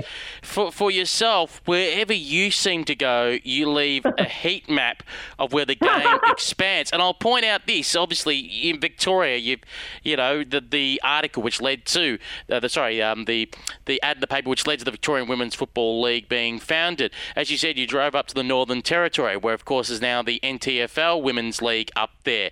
You mentioned you're going to the United States, where 27 out of the 46 United States Australian Football League clubs either have a women's side or have women training at their club. Then, of course, you went across to England and Europe. First of all, which I believed you got involved with what was then known as the BARFL, the British Australian Rules Football League, now known as AFL. I forgot to throw that in, Pete. Yeah, not on purpose. I just totally forgotten that, but you're right. Thanks for that. Now known as AFL London, which has the only 18-a-side women's league outside of Australia is in AFL London. Plus, of course, going around Europe, there's women's teams now based in Wales. There's now an AFL Scotland women's competition. There's an AFL Islands women's competition. The Western European Women's League has just been started up. There is AFL Germany Women's, obviously the AFL Euro Cup. So everywhere you've seemed to have gone, women's football has expanded, including when you've come back to Australia and then in 2018 played in the AFL Women's Masters. It's a 4-team competition. You leave the next year, it's a 10-team competition. I'd like to say I was responsible for all that, Pete, wherever I went, but I like the way you put that. That's a great analogy. Oh, good. Yeah, no, that's really great. But, yep, that's exactly what's happened. And, oh, God, am I so thrilled about all those places, those countries, Pete, having women's competition. Who'd have thought back in 1979, Pete? gosh, just so much going on and so many, and good on them. It's just remarkable. And yeah, regarding the Masters, we have obviously Jill Chalmers to thank for the starting of the AFL Women's Masters, and yeah, that was just another brilliant experience. Just tick that one off as great experience, Pete. I don't play anymore. Still like to be involved in it. I do need to ask the question though. You're in your mid-60s at this stage. You know, what's all the itchy feet to go? You know what? Let's go contact sport. I'm going to pull back on the boots and I'm going to play for the Melbourne Lions. Oh, well, maybe that could happen, but I doubt it at the moment. I'm quite happy to be involved as a volunteer, still to be involved and you know, to go down and say, even if I don't do anything on a volunteer basis, as a matter of fact, I was down at our training ground on Thursday doing such a thing, just going down and saying hi to the men, first of all, the Melbourne Lions men, just, you know, going down, taking a few photos and just the banter and saying hi and g'day, and the same with the women. Am I correct, the Melbourne Lions playing out of training and playing out of the Powerhouse ground at Albert Park? No, we were based down at Albert Park, Pete, but in March this year moved to a new training ground in Port Melbourne called J.L. Murphy Reserve. Home of the Port Melbourne Colts. Road. Oh, that's it, Pete. You up with it? Port Melbourne Colts, that's the one, Pete. Yeah, sharing the ground with them. That's right. And still training after that layoff and the, you know, not being able to do anything during the worst of the COVID business. Back into training now on Thursday night, and the Colts train on the other nights, of course. But no, look, I would really like to, on one hand, maybe get back into the old playing, but I did retire last year, Pete, and unlike Dame Nellie Melba or Johnny Farnham, there won't be any any comebacks as far as playing, but I'm happy with that. I think now with a couple of medical conditions I have to be realistic. As much as I would really like to play, I've got a irregular heartbeat. Not that that stops me, of course, because you can manage with something like that. But I also have a more serious condition, which is a bit dodgy, playing contact sport, and that being osteoporosis, which is one step off osteopenia. I have one step off osteoporosis, which runs in the family. Cut a long story short, it could be, I was lucky, you know, when I played, got a few knocks and a few tumbles and unceremoniously dumped and stuff like that, but you expect that. It's a contact sport, that's footy, no complaints, no squealing like a baby, no, put up with that. But I think, you know, I was lucky to survive it because anything can happen, especially in this age group, you know, not a spring chicken and all of that. So, I mean, have to be really careful, seriously. All jokes aside, with anything could happen with if I break a bone, having this osteopenia condition. It could be, you know, very serious, and I would probably regret going back onto the footy field as a player. But saying that, Pete, I'm quite happy to make that decision and stick with it because I'm still involved. I can still see my Melbourne Lions teammates and have a bit of fun, bit of a laugh, and you know, support. I think the support's important, and do stuff off the field, Pete, because as you know, clubs rely on people off the field to help. And it doesn't involve always playing for a club on the field. It's off the field stuff as well. So quite happy with that, Pete. No complaints. No complaints or no regrets, nothing at all regarding leaving the Scorpions at that stage in 1984. It was meant to be. I had a great time and I still felt part of it, even though I wasn't there physically playing with them. Before I left, I had a marvellous time. Felt proud that, yes, somebody had to start the Women's League back in 1979 and, yes, put my hand up. Okay, it was me. All right, you did all right. Yeah, I suppose you did all right, Lynn Smith. Yeah, just. Ish. But by no, it's okay. the way, don't cough about your age like you did earlier. After all, you're a youngster compared next to Brenda Arnell, Lauren Arnell's mum. Oh, Brenda, she's so gorgeous. Who ran around at 69. I know, isn't that gorgeous? And hopefully, if this COVID didn't stop the season, she would be still playing this season. Oh, she's remarkable. Oh, I've got a lot of admiration for Brenda. Absolutely, yeah. And hearing her story and her background, a lot of admiration, Pete. Really. So if Lauren dares to try and retire in her mid-30s from AFLW, people will be looking at her go, "Can't, mate. Your mum's gone on at 69. Yeah, what are you doing? Get out there." Exactly. Yeah. No, a lot of admiration and power to Brenda. Good on her. But no, look, Pete. It's probably, I guess, as you said, as you pointed out, age probably is no barrier. But with me, it's just sorry. And that age was not a barrier to you to representing your state for the first time.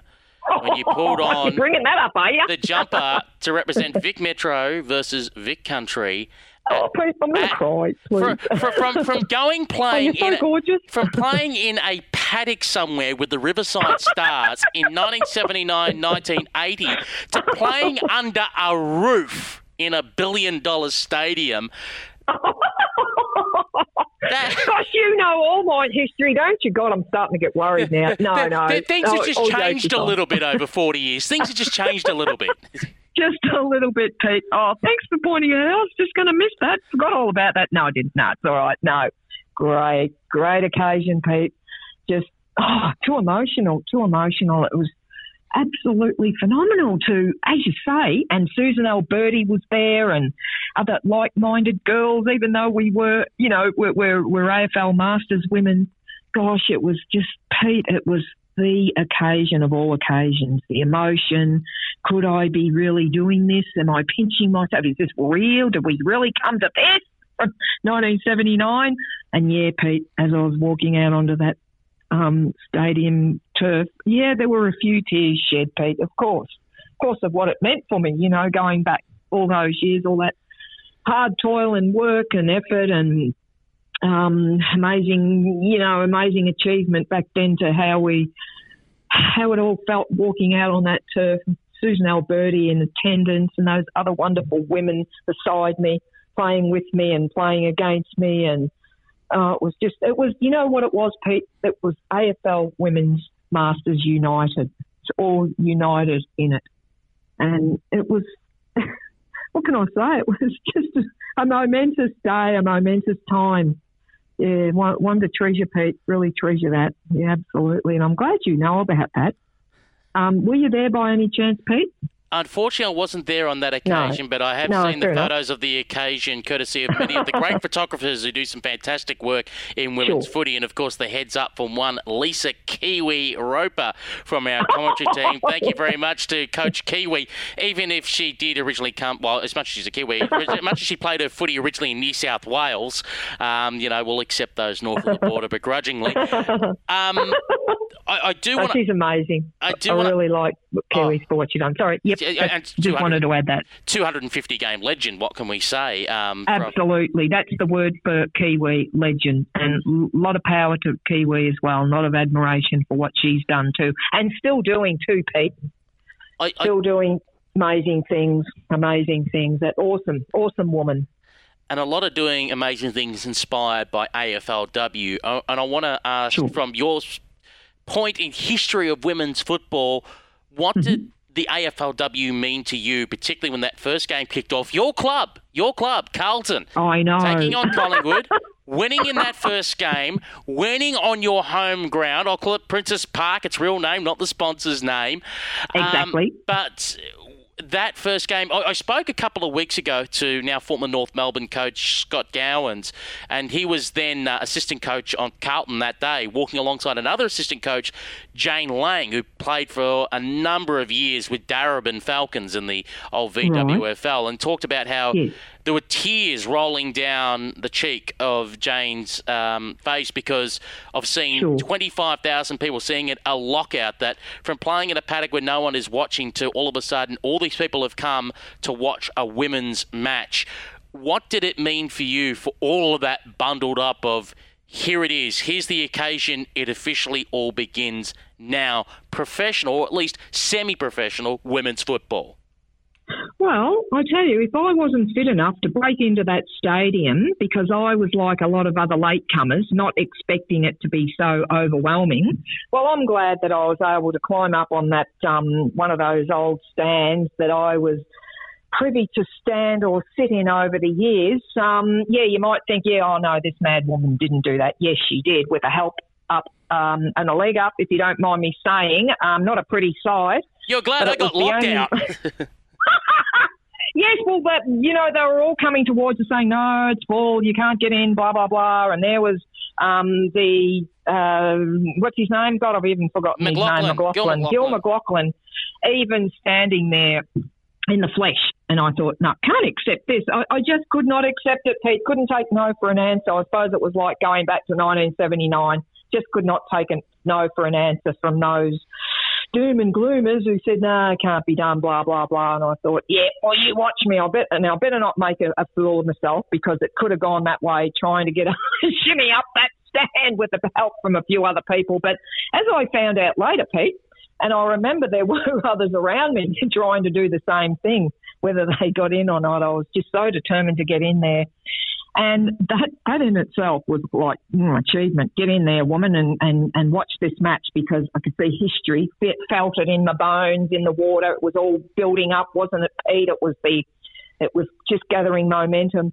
And then to be one of those inside that stadium, the 25,000, Pete, everyone said the same thing, goosebumps, the hairs on the back of the neck or wherever else. It was just too emotional, the tears. But, I think that was for the spectators, wasn't that that was the flavour of the game for the people off the field, just the emotion of it, and just being a spectator experiencing and witnessing this. It was like, is this for real? The women have actually got a league and it's my team, Carlton, playing the arch enemy. Is this for real? Oh, Pete, words. And you were there yourself, of course, I take it. I was walking around the outside of the ground. I was locked out. Oh, no. I feel bad now telling you that story. I did manage, though, and it ended up going viral at the time. I took a photo where a father was standing near a gate and had his young daughter on his shoulders, looking at a gap between the top of the gate and the top of, I guess, the brick wall surrounding the gate. I've seen photos similar to it. They could be your photos, Pete. Yeah, that was that little young girl. I probably guess no more than maybe 6 or 7 years old, looking through that gap, looking into Icon Park to watch the game. I was there for that moment. It's the only thing I was glad that I could get that photo. I did sneak in the last couple of minutes when the crowd was starting to leave and the gate was open. I did sneak in to the Lygon Street end of the ground and having a look. Oh, did you? And as everyone would say, it was almost like a normal football game. The only thing that was missing was the Peanut Man walking around Princes Park. So you missed the Peanut Man. He was there earlier.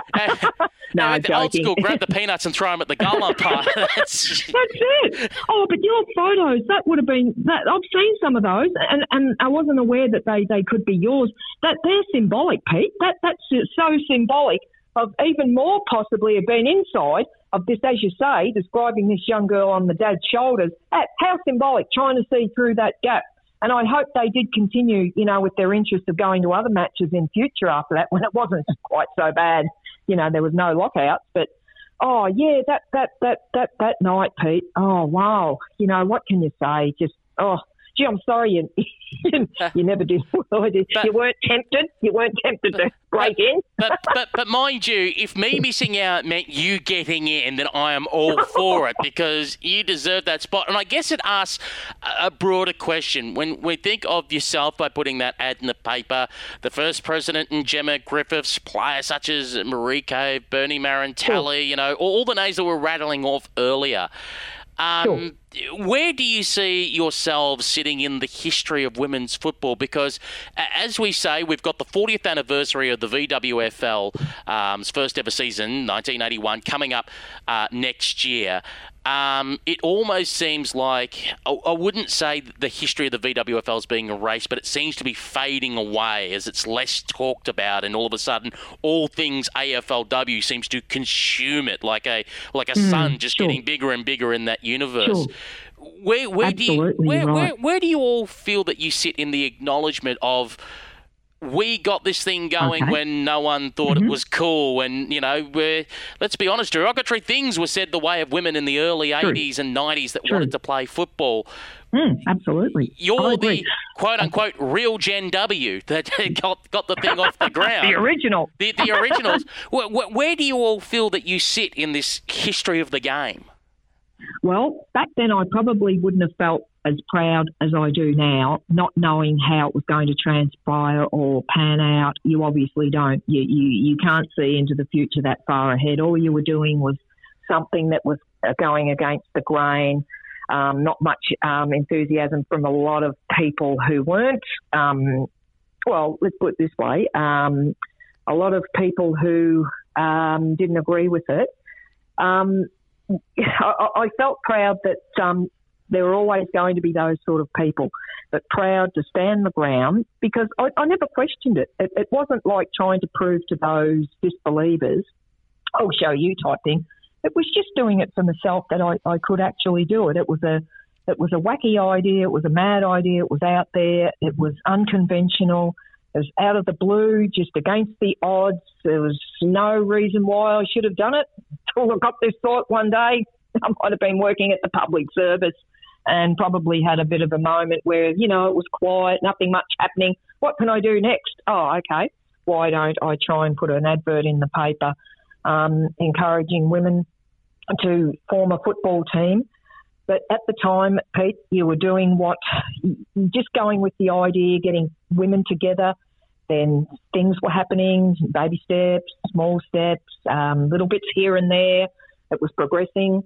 So probably back then, I would have felt proud that, of the achievement, but even more so now, but not making it all about just myself and one person. Of course, it was sharing and being helped out by other people who were just as important, who made it just as successful, because without those other women, if those women didn't answer that advert, well, I would have had egg all on my face and gone back under my rock and probably never come out from under that rock, or who knows what would have happened, Pete.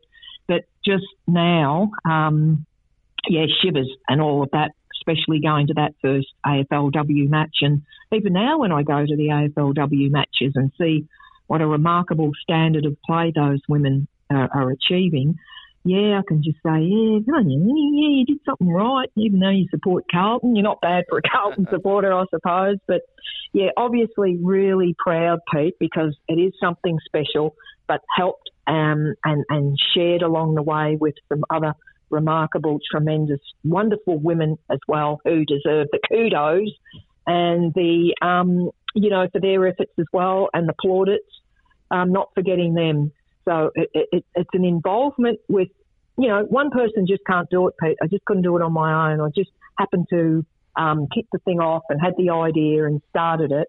But with the response of so many others, well, that made it so much more enjoyable and achievable. And, looking back on, yes, it was primitive, paddocks, but we didn't know any different, Pete. We just took it in our strides. We were just doing something that, this is normal for us. Yeah, we didn't know one day it was going to be, the women were going to have a league at there. Who did? Nobody knew. It was just, we were just wanting to do our own thing. We were working. We all had jobs. We went to the footy, maybe, some of us, followed the footy, followed the men, had brothers, maybe, who played. Don't know, but all different stories, all different backgrounds.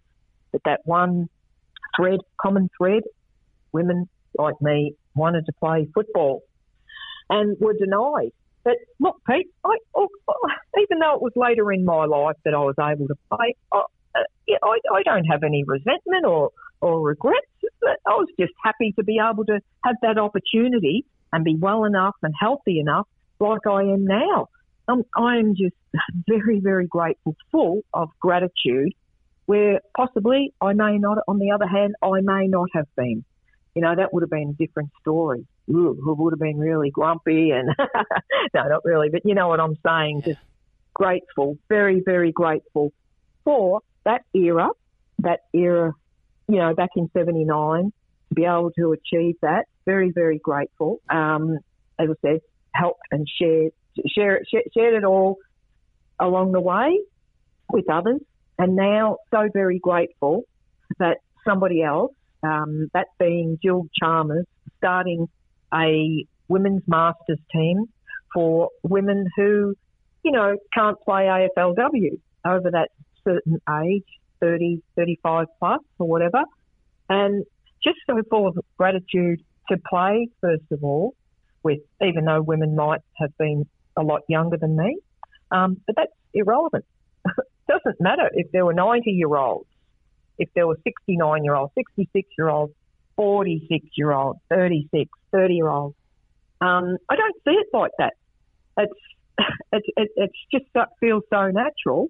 And when I say that, I speak about my own Melbourne Lions Masters Club.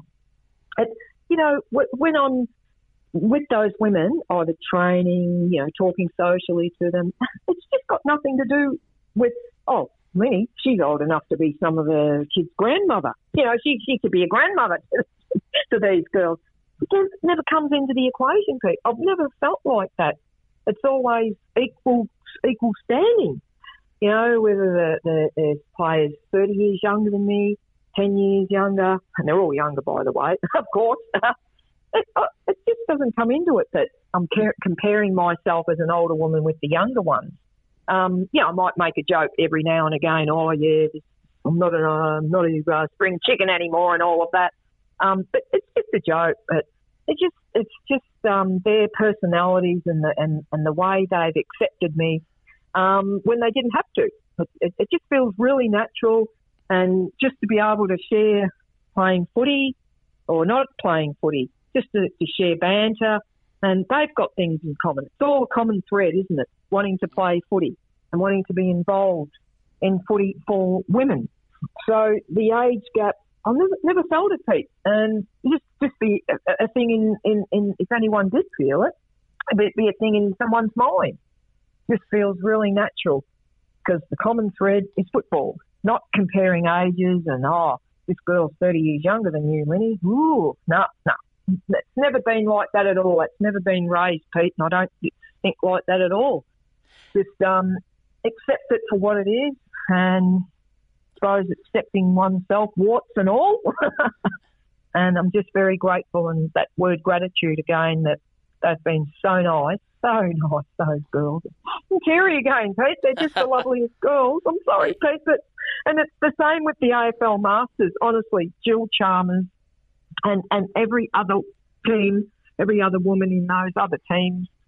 Oh, Pete, honestly, it touches my heartstrings. They are just so lovely, so lovely when you come across them and play footy with them, or come across off the field.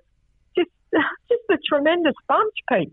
Just like the old days, there were some, tremendous times, lovely women that you could share these times with, and I'm so grateful to be able to share now, 2020, with like-minded women. God, what can I say? I'm just so grateful, so happy, and you can see it easily pleased. And why not? When the world is just made up of just the best. What else can I say? It's the best of times, Pete. Happy to, be healthy, to be able to continue on as a non-player, but still being involved. And yes, I did play in the Masters last year. Oh, Pete, gee, talk about tears. But no, tears of joy, and just to have that opportunity for that big white bee, which means so much to me in my childhood. you can tell now I'm just so emotional to be able to, as a woman with other women, playing for the big white bee, Victoria.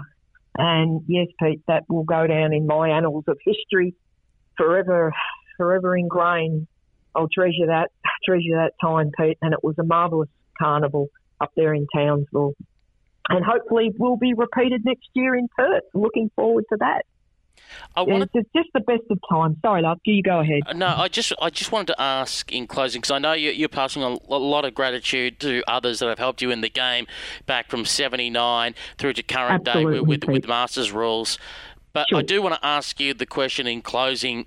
What would it mean to you if you were just to type into Google and all of a sudden your name pops up and a phrase pops up and it says, Lynn Smith, pioneer of Victorian women's football? Oh, gosh, that would stun me, actually. No, well, that's my reaction. I'd just laugh, probably. No, seriously. Gosh, yes, I would accept that. Well, yes, gosh, I've got to take a few minutes to digest it, Pete. You put me on the spot, kiddo. But, well, so lovely of you to say that, because that's such a powerful word, pioneer, and I guess you're right. And, I'm going to take that. I'll accept that, Pete, yeah. In finishing up our interview, what a way to finish with such beautiful words from a very nice man, by the way. Pete, yep, and you sound like a pioneer yourself, if you don't mind me saying, especially with your knowledge. Your knowledge is staggering. I just grab a microphone and I gas bag calling football and doing a weekly show. I've got the easy bit from the cheap seats. You've got the hard bit, which of course was back in 1979. Starting what we know today. I appreciate your words, but you also do a valuable job, and it's not gas bagging. It's the quality of what you're saying. I just want to thank you so much for allowing me, not only this occasion, but to be able to speak so naturally and bring things back that I love and I can relate to, and just the memories are there sometimes, not all the memories. You've jogged a few memories for me, and I'm just wrapped to have the opportunity, and you've given me a very good platform, and I'm very appreciative, Pete. And also, I have to take it back to our mutual friend, Kiwi, Lisa, because it was actually through Lisa. Lisa contacted me and mentioned that you might be interested possibly to do an interview. So I really want to thank humbly, very humble for good old Kiwi, because she's such a great gal, that gal. She is just one hell of a gal with what she's done with, the clinics, what she's doing with Collingwood at the VWFL. So a lot of credit to that girl too, Lisa Kiwi. Yeah, good on you, Kiwi. Lynn, thank you very much for joining us here on the Women's Australian Rules Football Podcast on RSN 927's digital radio channel, Carnival. Once again, thank you so much for your time, and thank you so much for everything you've done for women's football. You are very welcome. Thank you, Peter. Thank you. And before we wrap up the 200th episode of the Women's Australian Rules Football Podcast, I wanted to leave with a little editorial. And unlike the 100th episode, it's not scripted. It's all off the cuff because, well, we live in uncertain times with the coronavirus and how that's affected sport in general across the world. And right now, where I live in metropolitan Melbourne, it's been announced that we're going into stage 3 lockdown for 6 weeks. And the women's footy season for 2020 in this state, you can kiss it goodbye. And it's unusual for Women's Australian Rules Football Radio, the live broadcast arm. We're looking forward to doing our 7th season of calling Victorian women's footy. That just simply won't be happening this year due to the coronavirus. And let's hope that we're back on schedule for 2021. And it's shaped our podcast in a way. Normally, as you would have heard by our 2019 episodes, we might have 1, maybe 2 featured guests, and typically the interviews will go for 20 or 30 minutes. And then we've got several 5 to 10 minute reports from contributors calling in from other states and around the world to let us know what the scores are, what's going on with their respective women's footy competitions. But that hasn't happened this year because women's footy stopped for several months. And obviously, as you've heard, we've gone into longer form interviews, not with just Lynn Smith, who was certainly worthy of her time of almost 2 hours, but an almost 2-hour interview with Scott Gowans, long form interviews with Georgia Bevan and Nicole Callanan and Emma Grant, looking over their respective careers. It was great to go into that detail that other broadcasters are unable to, and we're able to in this podcast format. But we do certainly miss having our contributors calling in and telling us the footy that's underway. And I do want to thank those contributors, first of all, to Matthew Cox, who's no longer with us at Women's Australian Rules Football Radio, simply because he's now working full-time at Croc Media, SEN 1116 in Melbourne, and it's onwards and upwards, and he's actually been calling AFLW games at the start of the year, so it's great to see Coxie taking the next step in his media career. We've also got to thank the contributions of the likes of Brian Barish, who reports in from the United States, and has also got his own podcast going now, the Marks and Stripes podcast. Michael Curran, who reports in with what's happening in AFL Islands Women's, particularly in giving us all the inside goss and the Irish women that are coming over to play AFLW, and it was great to see a record amount of them this year. Thanks to Shannon Power and Mariana Graham, who last year gave us reports on the AFL London Women's competition, and before that, Mitch Scully, who of course is now coaching here in Melbourne with the Darwin Falcons, whenever they finally managed to run out there on the park due to the 2020 VFLW season being cancelled. Also to Ant Wingard from AFL Queensland for his reporting last year on the QAFLW competition. To Lauren Hodson for her reporting on the AFL Sydney Women's competition over the last couple of years. Lauren has been fantastic. And also Alison Schiller from the Two Crows podcast, who hopefully will be back with us next week to take a look back at round 7 of the Sandful Women's competition. To those reporters, plus Coach Kiwi, who gives us her AFLW tips. They all give up their time to this volunteer production to make this a better podcast and to educate you, the listener, that women's football exists and existed before the AFL women's competition. It's very easy to create a podcast and attach itself to the AFLW bandwagon, but it's very important to let people know of what's happening in the broader scope that the mainstream media misses. And for you listening in, for downloading the podcast and hearing me waffle on for the last couple of minutes, I thank you sincerely. There are times when, to be honest, I look at the listener count and it's low. It's under 100, and you do wonder to yourself, particularly when coronavirus is happening and there were no footy games being played, is it worth it? Should I keep going? I'm not being paid for this. Is anyone listening? Would anyone care if I stop tomorrow? But to know that there are people out there listening, and on a rare occasion I do get feedback for you, thank you very much, and it just gives me that little bit more energy to try and keep on going, because at the end of the day, again, with all the contributors, thank you, but the actual production side of it and organising interviews and all of that is done by myself. It's done in a home studio setup. And, again, we just do it for the love of the game. Like Coxie, I'd like to get to AFLW level and cool football there. But until that day, we keep promoting women's football outside AFLW and, of course, the stars of AFLW. Anyway, that's it. You've heard me gasbag enough. Thank you very much for listening through 200 episodes. We hope to be back with episode 201 next Wednesday night, 6 p.m. Australian Eastern Standard Time on RSN 927's digital radio channel in Melbourne, Carnival. And also this podcast is available via Google Podcasts, Apple Podcasts, SoundCloud, Spotify, the iHeartRadio website and app, warfradio.com, or just Google Women's Australian Rules Football Podcast and look for us on social media, Facebook, Twitter, Instagram. Just put /WARF Radio. Until then, I'm Peter Holden. Thanks so much for your company, and it's bye for now.